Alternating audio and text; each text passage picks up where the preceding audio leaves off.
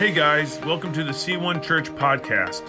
I pray that this message encourages you, builds your faith, and helps you go after Jesus. If you'd like more information about C1 Church, please go to our website at c1.church. Enjoy the message and be blessed. I can't help but get excited when you think about what Jesus did for us. Man, we serve a risen King. He is Lord over all. Let's just give God some praise right now because He's worthy of it. He's worthy of it. He's worthy of all the praise we could ever give, all the songs we could ever sing. Oh God, you're worthy. Now, Holy Spirit, have your way here. Holy Spirit, I pray that you show up and continue to show up. Show up in your servant. Lord, speak through me.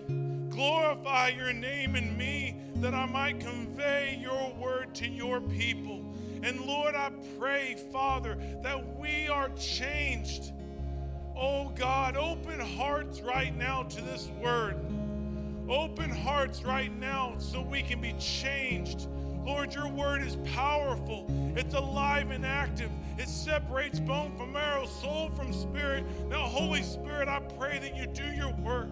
Let it be a scalpel to the sin in our life. Let it be a scalpel to the things that don't look like you. And Lord, let us walk out of here with your glory in mind and your kingdom at hand. Oh God, I pray. Oh God, I pray. Have your way, Jesus. Amen. You may be seated. I wanted to say this to someone today. This thought has just been going through my head all morning, and I think someone needs to hear it. But I feel like there's someone here or going to watch online that they feel like God's not moving in their life. They feel like God's not doing anything. And this thought was going through my head a lot. So I'm going to get a little scientific on you to show you the power of God for a moment. But the earth spins at a miraculous 1,000 miles per hour. I don't know if you knew that, but the earth's rotation is 1,000 miles per hour. But guess what? You feel like you're not moving. And did you know that the earth rotates around the sun at an astounding 67,000 miles per hour? And yet we feel like we're not moving. And what I'm getting at is the same God that put the earth in motion, the same God that put the earth in motion around the sun, that's keeping it in motion, is the same God that's moving in your life. And you might not see it or feel it, but rest assured that He is moving. He is moving. You don't feel the rotation of the earth. You see its effects. The sun comes up and the sun goes down. You don't feel the earth rotating around the sun, but you feel its effects. Seasons change. And the same is true with God in your life. You might not see Him moving, but you will feel the effects of Him moving. So rest assured, God's moving in your life. He is moving in your situation. With that said, I'm going to tell you a story about Timmy and his teacher. I've shared this with a handful of people, but I'm going to share it again because it's funny.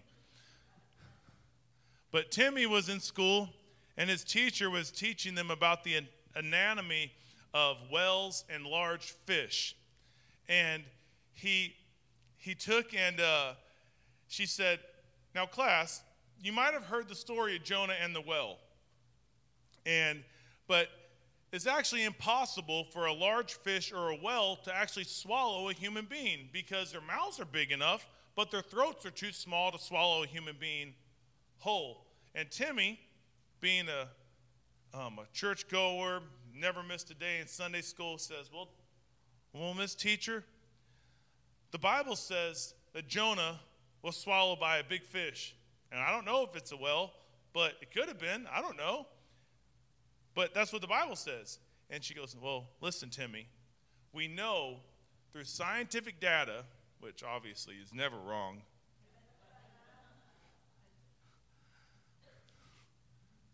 I hope you heard that sarcasm, that we know that a well couldn't do this. And he said, well, Miss Teacher, with all due respect, the Bible says that it happened. And he's like, no, Timmy, listen, I'm telling you that it couldn't have happened. And he goes, fine. When I get to heaven, I'm just going to ask Jonah if he got swallowed by a big fish.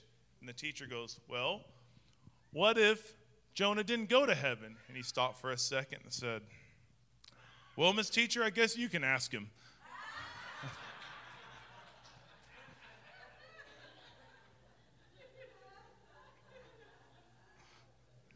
Oh, that wasn't nice. I will tell you that out of the mouths of babes come all sorts of truth. The other day, I was bringing Sky to church and everything, and there's this song called Crushing Snakes. It's her favorite song. It's about Psalm 91, really, and she loves it. And I'm singing along, and she says, Dad, stop singing. You sound awful. She's like, Pastor Ben, he sounds really good because he practices, but you are just a bad singer. I said, I'm glad God doesn't feel that way. She's like, and she said, well, God might not mind your singing, but I don't like it. I'm like, so I just came in here and cried instead of prayed. We're continuing in our series called Jonah, and we're wrapping it up. And I got to tell you, I love the fact that I'm surrounded on staff by such amazingly talented people. And now I have to follow Pastor Nathan bringing the word last week. And he did such a powerful and anointed job. And we're looking in Jonah chapter 4. And this is the after effects of the message that he preached. Those 8 words that he preached. He said, in 40 days, destruction's coming. There was no hope. And so that's what we're going to look at today. But we're going to start in Jonah chapter 3, verse 10. And then we'll launch into Jonah chapter 4. Because I want you to see why Jonah is bent out of shape in chapter 4. It says, when God saw that what they had done and how they had put a stop to their evil ways, he changed his mind and did not carry out the destruction he had threatened. So, if you recall, Jonah preached. The king even heard about it, took off his royal garments, put on sackcloth, set in ashes. He humbled himself and repented. And God didn't, get this, God did not change his mind until the leader changed his ways. Man, there is in the kingdom a hierarchy, and if you can't submit under something that God's put over you, God's never going to put you over anything. But because the king repented, he ordered everyone to repent. And then God changed his mind. And then we launch in, and that was the overflow. We launch into chapter 4. Let's look at it real quick. This change of plans greatly upset Jonah, and he became very angry. So Jonah's going through the city for 3 days, preaching. Destruction's coming in 40 days. A message of no hope.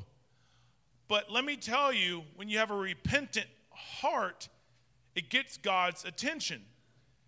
But this upset Jonah very much. And he became very angry. So he complained to the Lord about it. And a lot of times we think that Jonah didn't want to go to Nineveh because he was scared or he didn't like it. But the real reason he didn't want to go to Nineveh is right here. It's because he knew God would forgive them. And he didn't think they were worthy of God's forgiveness. It says this, Didn't I say before I left home that you would do this, Lord? That's why I ran away to Tarshish.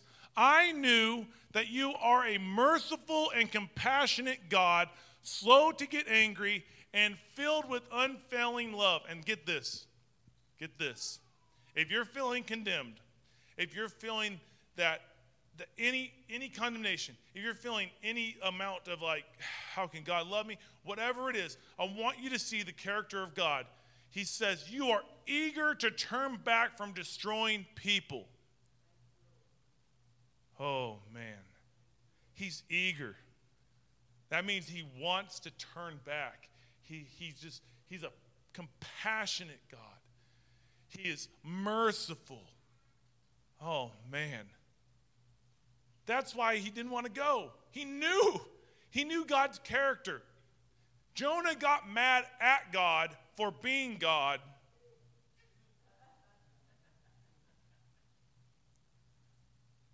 Jonah got mad at God for being God, acting like God.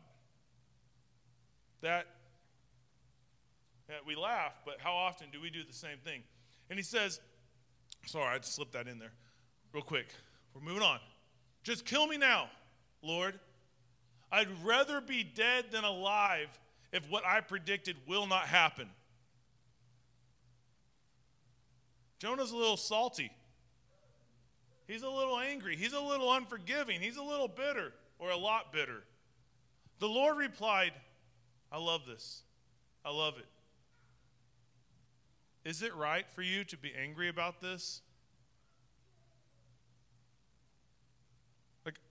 I see like Jonah, I think the book of Jonah is a father's letter, a love letter. It shows the father's heart wholly and completely to people and his children. And here we get to see him be a father to the Ninevites, and now we get to see him be a father to Jonah. And he comes and he says, is it right for you to be angry about this?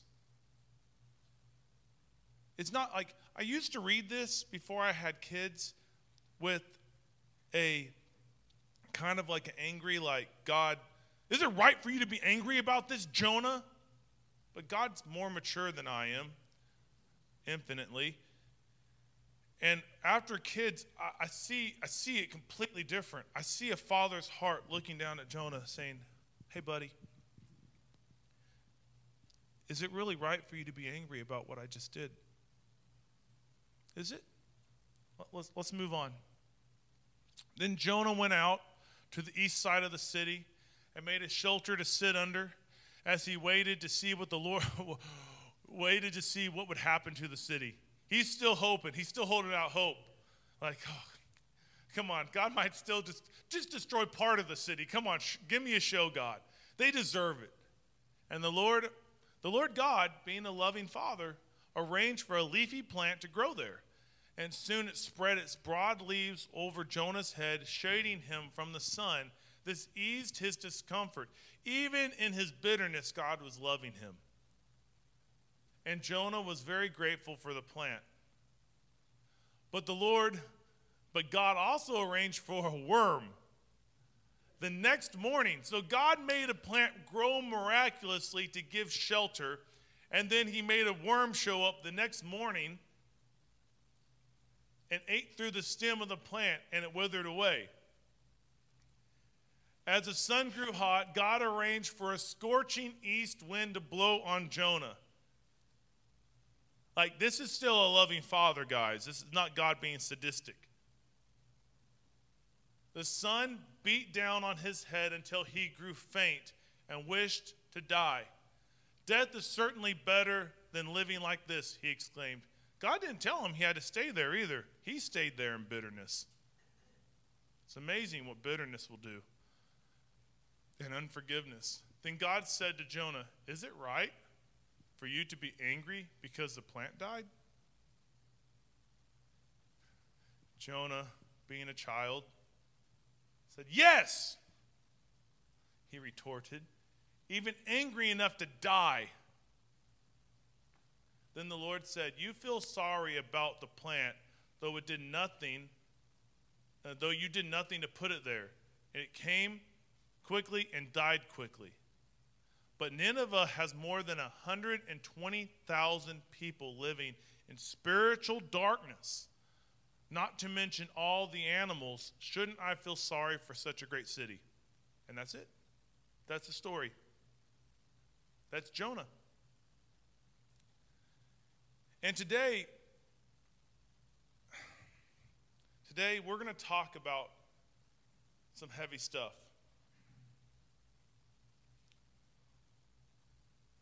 But we're going to look at it through the lens of a father talking with children. And I want to ask you one question. Is it right for you to be angry about this? Now, this can be anything. This can be anything. The title of my message today is God Questions You. And the one thought I'm going to give you today is God will always question. God will always question our heart when it doesn't look like His. The whole reason God questioned Jonah was because he did not look like God's heart. He was a prophet of God. He was called of God. He was a follower of God, but his heart did not look like God's heart. God has a heart for people. And I think sometimes we forget that God loves people. Even people that hurt us, even people that do wrong against us, even people that make bad decisions, even people that take advantage of us, even people that do not have your best interest at heart. God has a heart for them. And here's the kicker with this whole thing. The Ninevites, Nineveh was the Assyrian capital, the Assyrian Empire. The Assyrians were literal terrorists. They were literal terrorists to the Israelites. They would come in and, like Nathan pointed out, like they would fillet people and put them on display in their city. And I'm sure they did that to some of the Israelites. They would come in, they would burn their fields, they would capture their stuff, they would kill their people. And God showed mercy on them. And that's the kicker. That's the kicker about the whole thing. Jonah had every right to feel the way he did, according to human logic. He was justified because these were wicked people. These were wicked people. But God has a heart for wicked people too. And I want to give you just a thought, and I want you to write this down if you're taking notes. There's a 99.9% chance if you're taking notes that you're going to end up in heaven. I'm not saying if you're not, but statistically, they said that people that take notes actually remember about 80% of the message, and people that don't take notes only remember about 35% of the message. And I'm not making that up. But go to the next slide real quick. Bitterness and unforgiveness will always recruit enough information to keep you in deception and bondage, and it will feel like reason.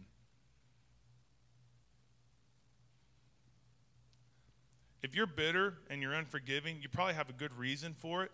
Jonah did, a really good reason. The Assyrians and the Ninevites were awful people. Awful. But bitterness and unforgiveness will always recruit enough information to keep you in deception and bondage. And it will feel like reason. And God doesn't want you to live in bondage. The Bible says where the Spirit of the Lord is, there is freedom. And the Bible also tells us if we can't forgive, we can't be forgiven. And the Bible also speaks to the fact that we cannot let any bitter root grow up in us. And there are people in this room, and there's people watching online that are still dealing with things from years ago or recent past that you haven't forgiven and that you're still bitter about. like if you start talking about it, you haven't let it scarred over. I'm not saying it wasn't legitimate. It could be a legitimate hurt. I'm not demeaning the hurt. But there comes a point in our maturity that we have got to let the hurt scar so we can look like Jesus. And bitterness, what bitterness does and unforgiveness, it scratches off that scab and keeps the wound. It keeps it fresh to where when we get anywhere close to that area, we can't talk about it, or we just, or we think about that person and we're like, I'm not saying you have to be friends with them, but I definitely think that you shouldn't camp outside their city and hope what's worst for them. In fact, what does Jesus tell us about our enemies? He said, bless those who persecute you. Pray for those who despitefully use you. That's hard. Like, I don't feel like doing that. Well, how about you just pray, Holy Spirit, help me forgive them right now. We'll get to the blessing part later, but it has to start somewhere. And forgiveness isn't a one-time deal. It's not. Jesus says, he was questioned, how many times should I forgive in a day? Jesus said 77 times 7. That's a lot. But that's in one day. And forgiveness is a constant, God, you've forgiven me, so I forgive them. God, you've forgiven me, so I forgive them. And as you do this, how forgiveness works, one day you're going to think about that person or that situation, and you're not going to have any ill will towards it. And you're like, whoa. And you're going to be like, I'm free from that. And it's because over time of you saying, God, you've forgiven me, so I can forgive them, and I forgive them. And it's not a mantra, it's a decision. I'm going to forgive them because Christ forgave me. I'm choosing not to be bitter about this anymore. I'm choosing not to be bitter about it. You can stay hurt, you can stay bitter, and you can stay unforgiving because you were wronged. Or you can heal, but you can't do both. You can stay hurt, you can stay bitter, you can stay unforgiving because you've been legitimately wronged. Or you can heal, but you cannot do both. You can heal, forgive, choose not to be offended. Choose not to be offended. And let God heal you.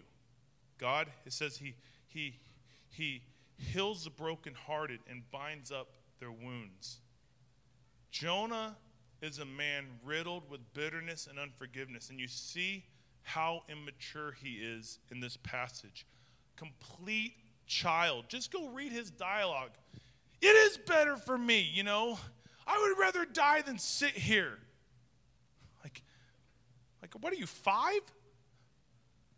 That sounds like I'm talking to my daughter, which I think she would give a better response than Jonah in this passage. But the kicker is, we live in a society, and guys, I love you, but we're dealing with some sticky situations right now. And so just bear in mind, I have to preach what the Word of God says. So if you didn't bring steel-toe boots, I'm sorry. But we live in a society, and even in the church, where we look for ways to be offended. We walk around offended all the time, offended about stupid things. Jonah was offended because God chose to be God and acted like God. He was offended. And I got to tell you, and I need you to hear this. If we don't grow up, put on our big boy pants, and say, God, I want what you want. I'm saying this in general as a church as a whole, okay? We're going to be really offended by God when he starts acting like God again. He never stopped acting like God. But when he starts acting like God in this place and around us, we're going to be really offended when God starts to do things and we, well, he didn't ask my approval. Guess what? He doesn't have to. He doesn't have to. Jonah was offended because God was being God. and showing the characteristics of a loving God, because that's who he is. And God is doing and is going to continue to be God. And if we don't mature in our understanding of who God is, then we are going to walk around in offense a lot. And get this, Jesus says in Luke 17:1, he says, offense will surely come. It's coming. And it's here. But we have a choice whether we choose to be offended about it or not. We can choose to be offended. And I heard this once by a pastor named Robert Madu, and it's so true. He says that your level of offendability is directly tied to your level of maturity. So if you're easily offended, you're very immature.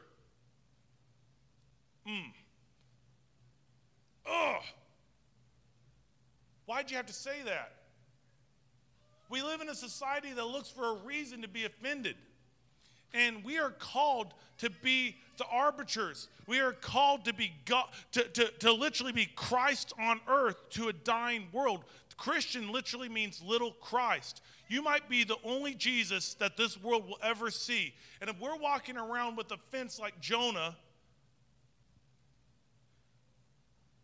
and not letting things go and holding on to unforgiveness, holding on to bitterness, holding on to things, then let me tell you, you're going to have a really, really hard time growing in Christ.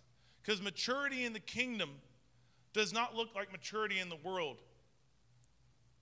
Maturity in the kingdom is always directly tied to the kingdom of God, is always directly tied to our willingness to submit and our humility.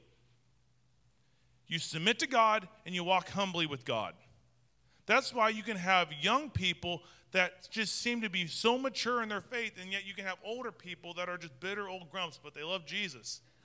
Because somewhere along the way, they did not submit something to God. They held on to something that God said, give to me, and it actually stunted their maturity. Because God, get this, the Holy Spirit wants to mature all of us. Every single one of us. And we need to know this. He's constantly working. Like I said earlier, the earth is moving 67,000 miles per hour around the sun. God is moving. But in our maturity with God, we actually get to determine the rate of our maturity. And the rate, if you want to expedite your maturity in God, submit and walk humbly. Submit everything. Every aspect of your life, continually surrender to God, and that will expedite your maturity. But if you're not willing to surrender, you're going to halt your maturity in Christ. And that's what Jonah's doing. He's not submitting bitterness. He's not submitting unforgiveness. He's not submitting hurt. He's not submitting offense. And let me tell you, there's a vast difference between being offended for God and being offended by what offends God. And too many Christians walk around and get offended for God. God's a big enough God that he can be offended for himself. You don't need to worry about it. What does offended for God look like? I can't believe they would do that. I can't believe they would say that. I can't believe they would dress like that. That's what offended for God. You're getting offended for God. And honestly, if you're getting offended for God, there's a disconnect between you and God. And that's rooted in self-righteousness. Suddenly, you're making yourself more righteous than God himself, just to be honest. But if you get offended by what offends God, there's intimacy. That's rooted in intimacy with God. Jesus got offended in the Gospels. But guess what offended him? It was the things that offended God. He walked into the temple and saw people being cheated. And he got offended by the injustice amongst the religious leaders of his day. And he got offended and he turned the tables twice. One time he formed a whip and drove them out of the temple because he was offended by what offended God. There was a righteous indignation. And then he got offended by what offended God when the Pharisees started saying, oh, he's casting out demons by the power of demons. And he said, whoa, hey, I'm addressing this here and now. And he called them out on it. But he never had an issue with sinners. Like the church today, we get offended by sinners being sinners. No, Jesus always had an issue with religious people being religious. That's not my notes. And we can't afford, in the United States today, we can't afford to be religious. The people have got to see God's power on display in the church, and they need to see relationship and love. We can't afford to be religious. Jesus, he dealt with religion, and he called it out. And he said, you're wrong. And he got offended by what offended God because he was intimate with God. Jonah, he was offended by God, being God. Because there was a disconnect between Jonah's heart and God's heart. And God will always question you when your heart does not look like his heart. Because he loves you enough not to let you sit there and fester in bitterness, unforgiveness, and offense. He's saying it's time to grow up and forgive and move forward because I want to reach this world. But because guess what offense does? It makes us think about us. It makes us think we're a victim. Man, if you're walking around in offense and you're looking for ways to get offended, you think you're a victim all the time. And you're like, oh, they did this to me.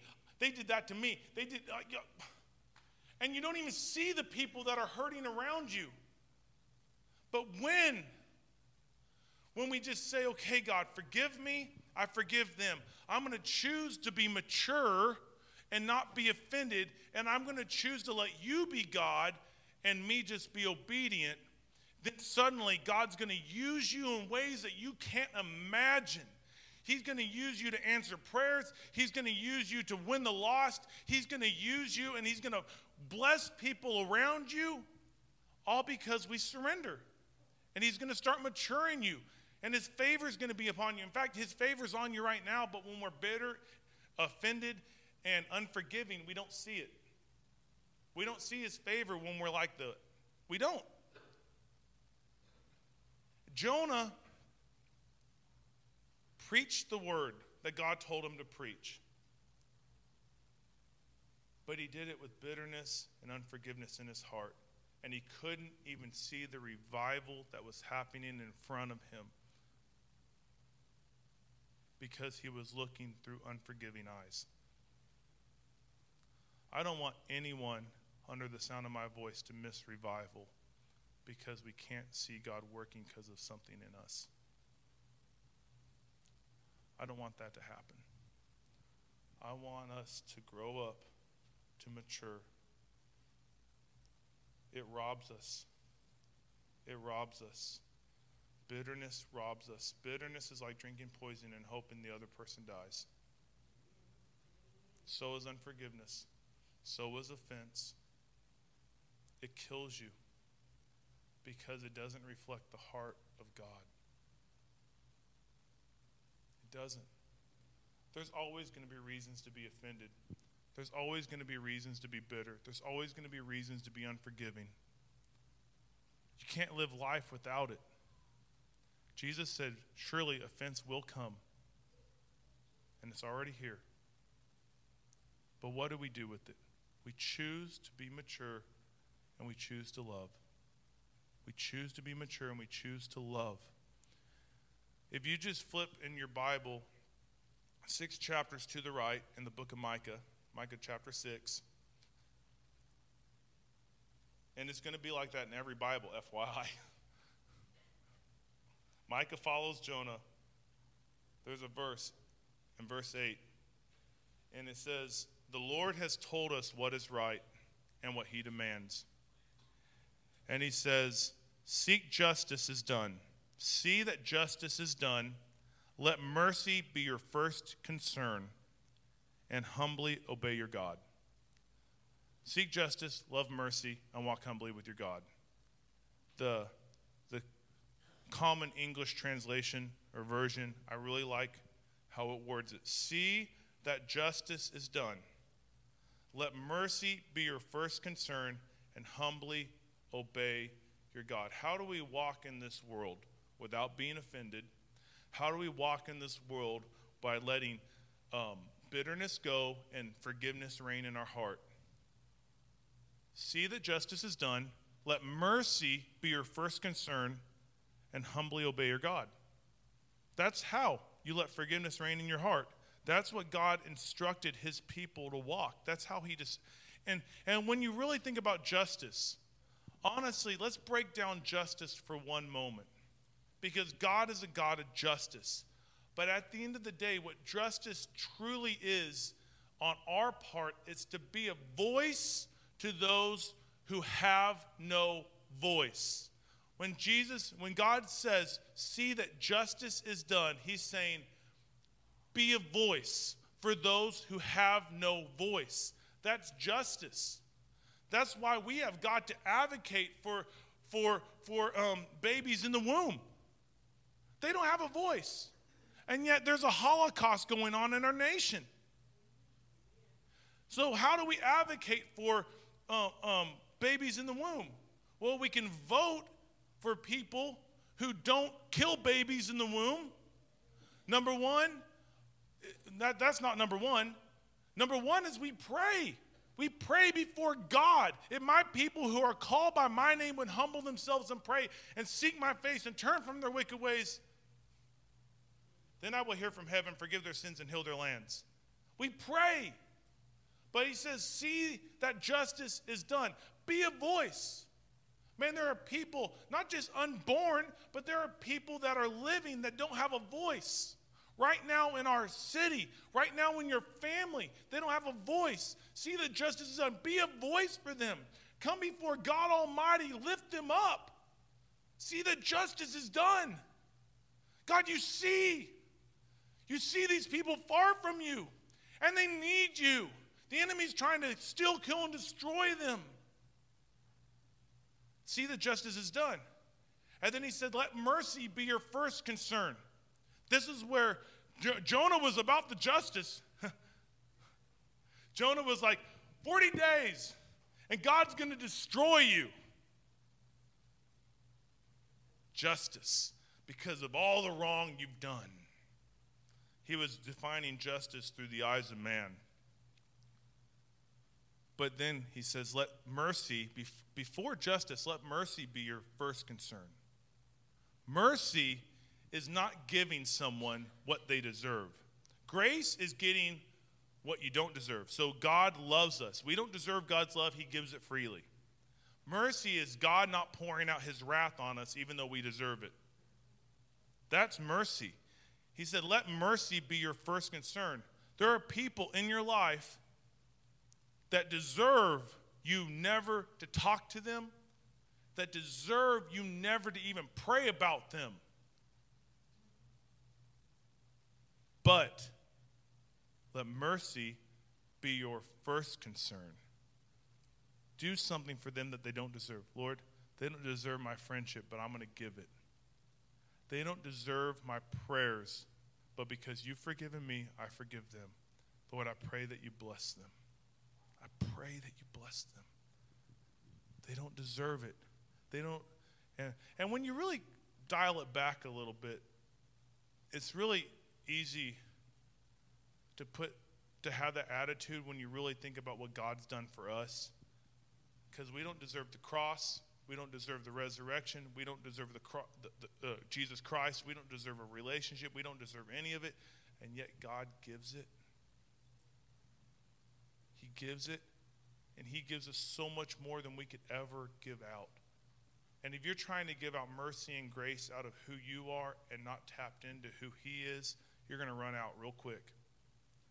But if you're having this communion with God, walking humbly, he says, and humbly obey your God, you have that walk with God. He's going to pour his love, mercy, grace, forgiveness into you. And the overflow of that is love, mercy, grace, and forgiveness to other people. I don't want us to be like Jonah sitting on a hill waiting for fire to fall on Columbia. I want us to be an advocate for truth and getting out into our community, saying, I am the church of the living God, and he has empowered me to be the church of the living God. And there's people that need Jesus right now in my community, and I can be the arbiter. I can be that. I can be the mouth that leads them to the Lord. You can. You can. It's love God. Walk in humility. See that justice is done. Be a voice for those who have no voice. Bring them before the Lord. Let mercy be your first concern. And humbly obey your God. Humbly obey your God.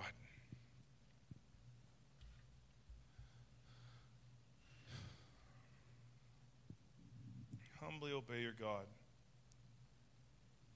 Here's the thing, guys. God has an identity for you, and how he sees you is so much greater than we could ever see ourselves. That's the truth. And I want you to know this. When we hold on to bitterness like Jonah, and we hold on to unforgiveness, and we are easily offended, it robs us of our identity. It's not that God quits giving us identity in him. It's the fact that we don't feel qualified for it. But God says you're a son or a daughter of God. God says you're more than a conqueror. God says you are forgiven so you can forgive. God says you are free. It's not a you will be free. You are free. He's setting you free, and you will be free. That's what it is. His freedom is continuously being poured out. We don't have to be in bondage to things anymore. We don't have to walk around holding on to hurt. It takes time. I'm not saying it's a magic formula that you just give it to God. I pray that would be awesome. That would be great. But there are people dealing with legitimate hurts that it takes time. Some people even need to go to counseling. And if that's you, I would encourage you to go to counseling. But what can't happen is us stay in that hurt. We can't. It will literally stunt your maturity. It will literally stunt your growth when you stay in it. God has so much more. And I feel like every one of us, as I spoke today, every one of us had a different hurt, a different person, a different situation come to mind that brought up bitterness, that brought up unforgiveness, that brought up offense that we got offended over. I promise you, you can't be human and not have that. And the question that God is asking today, is it right for you to be angry about this? Because I promise you, your excuses aren't as good as Jonah's. Jonah could have been like, God, they've murdered my people by the thousands. They've destroyed our land. And God still said, is it right for you to be angry about this? And that's the question. I want us just to take a moment and let God ask. And let's just take a moment and say, God, forgive me and help me forgive. There are people that have held things for way too long, and it's time. It's time because God is doing something here. He is doing something. And we will get offended by God being God if we don't let go of it now. We'll be just like Jonah. Jonah was still a prophet of God. He was still called by God, but he was offended by God. And it's time to let go of some stuff so we can mature, so we can see God do beyond anything we ask, think, or imagine. So let's just take a moment. I can't make you do this. I can't. You know the situation that you need to bring before God. It might be multiple situations.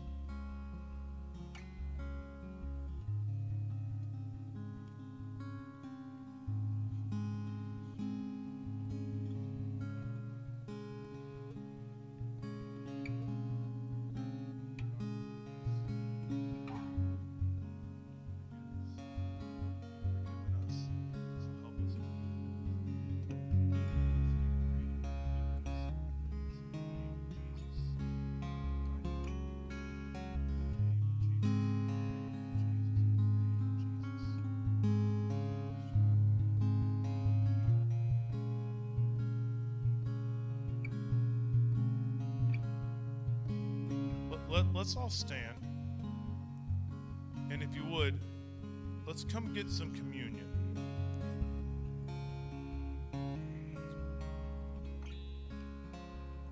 And we're going to do something today with communion. And if you can't go get your own communion, let's be the church and let's help people out. Bring it to them if they can.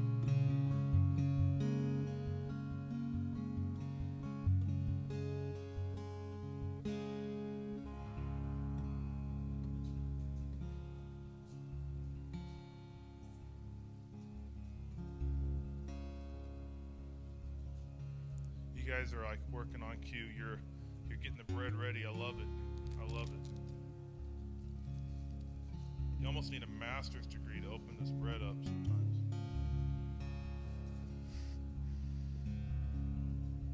Maybe this is one of the things that we're bitter about. Like, I want to go back to the old brass things. Well, you have an opportunity to let it go right now.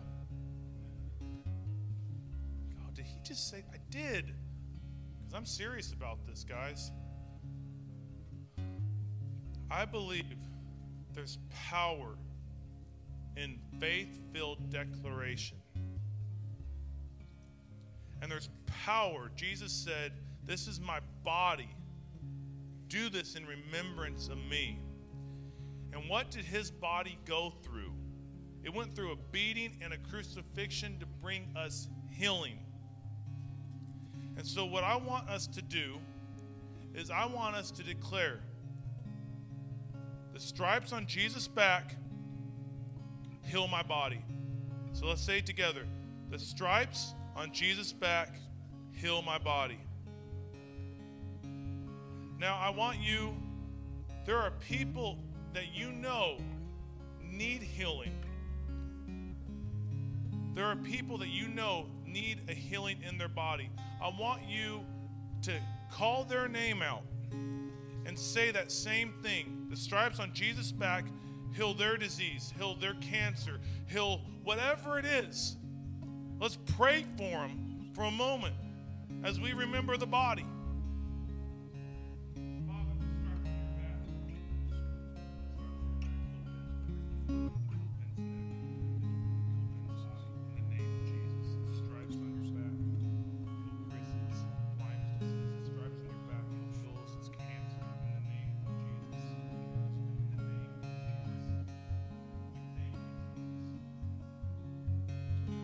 Let's just thank him for what he took for us. Jesus, we thank you for taking a beating. Your word tells us that you took a beating for our healing. And we thank you that you stood in that place for us that we might receive healing on this side of heaven. And we receive it because you made it available. In the name of Jesus, I pray. Let's take the bread together.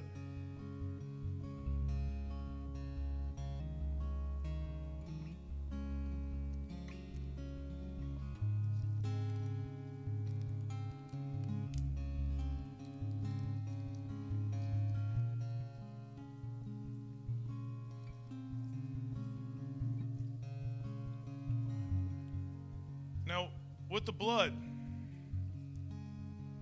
what I want to do is I want us to make this declaration. The blood of Jesus sets me free. Let's say it together. The blood of Jesus sets me free. Know what it sets us free from?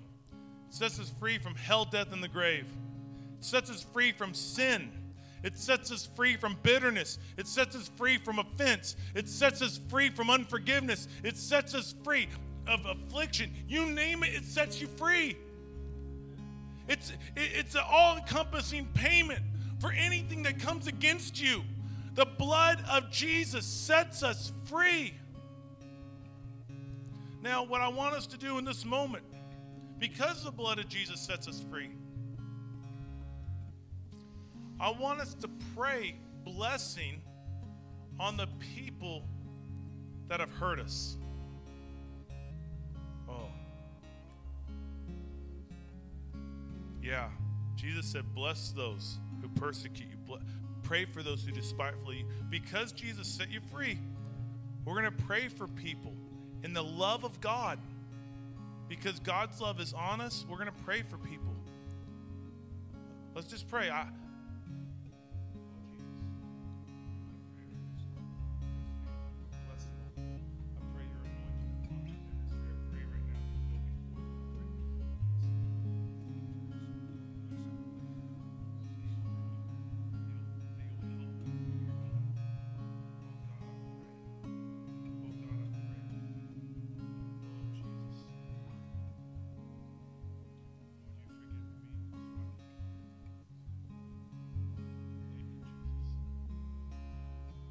Now, let's just take a moment and thank Jesus. Let's thank him. The Bible says, without the shedding of blood, there is no removal of sin. Because he shed his blood, we're forgiven. We're right with God. And maybe some of us just need to say, God, forgive me. Jesus, we thank you. We thank you because you are good. We thank you for shedding your blood. We thank you, Lord, that we were enemies of God, and yet you made us children of God. We thank you, Lord Jesus, that you are enough, that you set us free, that your blood continues to set us free. In the name of Jesus, I pray. Now let's take the cup.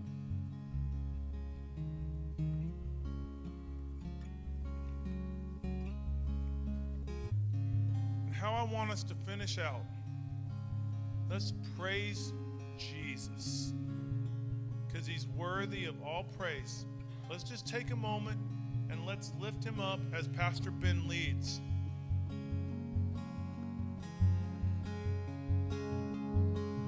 Shout it, go on and scream it from the mountains,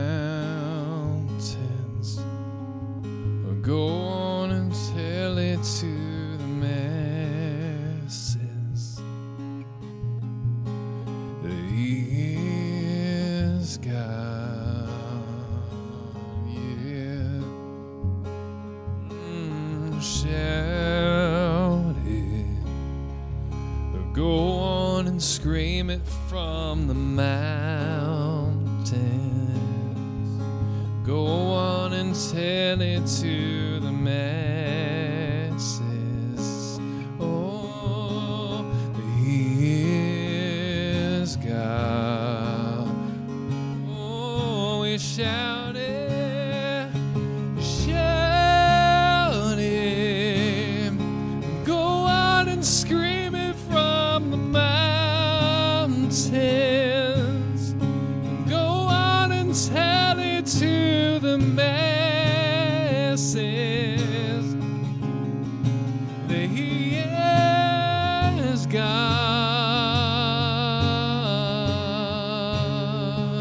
yeah.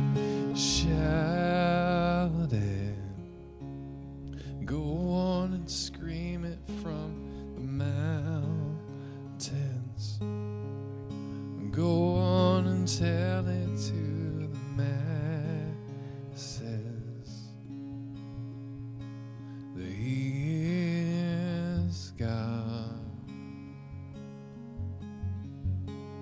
that he is God.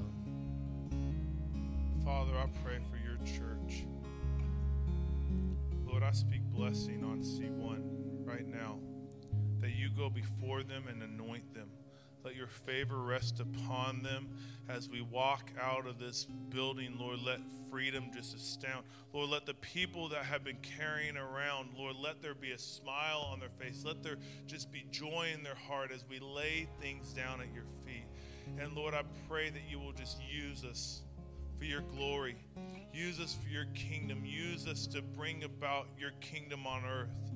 In the name of Jesus. Oh God, we praise you because of your great mercy and love for us. That you have such a father's heart. You have such a father's heart to realign our heart to yours. By just asking a simple question, is it right for you to be angry about this? And And Lord, as we walk out of here, use us. Bless us. Go before us. Open doors that we didn't even know we need opened. And close doors that you know that we need shut. In the mighty name of Jesus, I pray. Amen.